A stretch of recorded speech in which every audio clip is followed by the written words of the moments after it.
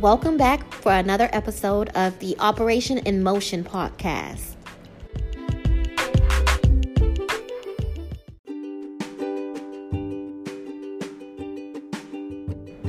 Hello everyone, this is episode 4 of season 2.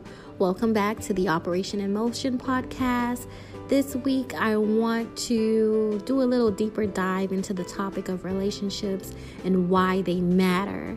It is of extreme importance that we are connected to people, not just anybody, but the right people. So for this episode, I just want to go through some scriptures that are profound. They are truth, and I think that they would be beneficial if we learn them and just use them as a foundation for our lives, especially when it comes to every aspect in life, like relationships, business, just anything concerning people and friendships and associations. So let's start with the good news. The first scripture is Corinthians chapter 15, verse 33. And it reads, "Do not be misled. Bad company corrupts good character." 2 Kings chapter 2, verse 2. And Elijah said to Elisha, "Tarry here, I pray thee, for the Lord hath sent me to Bethel."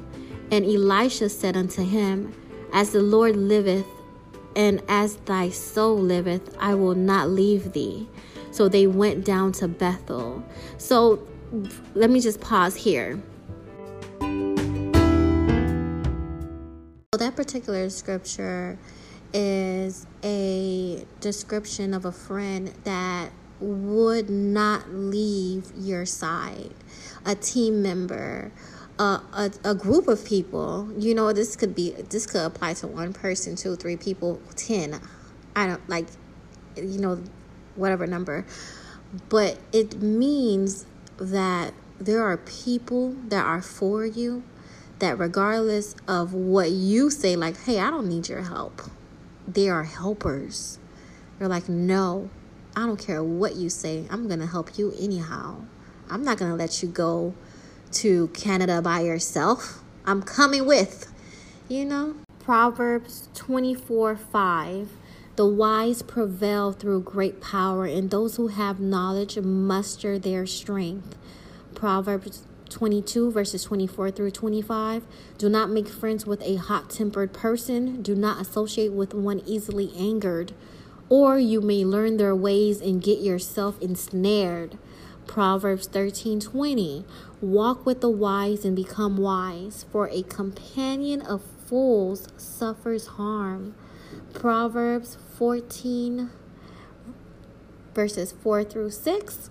"Where there are no oxen, the manger is empty, but from the strength of an ox come abundant harvest. An honest witness does not deceive, but a false witness pours out lies. The mocker seeks wisdom and finds none, but knowledge comes easily to the discerning."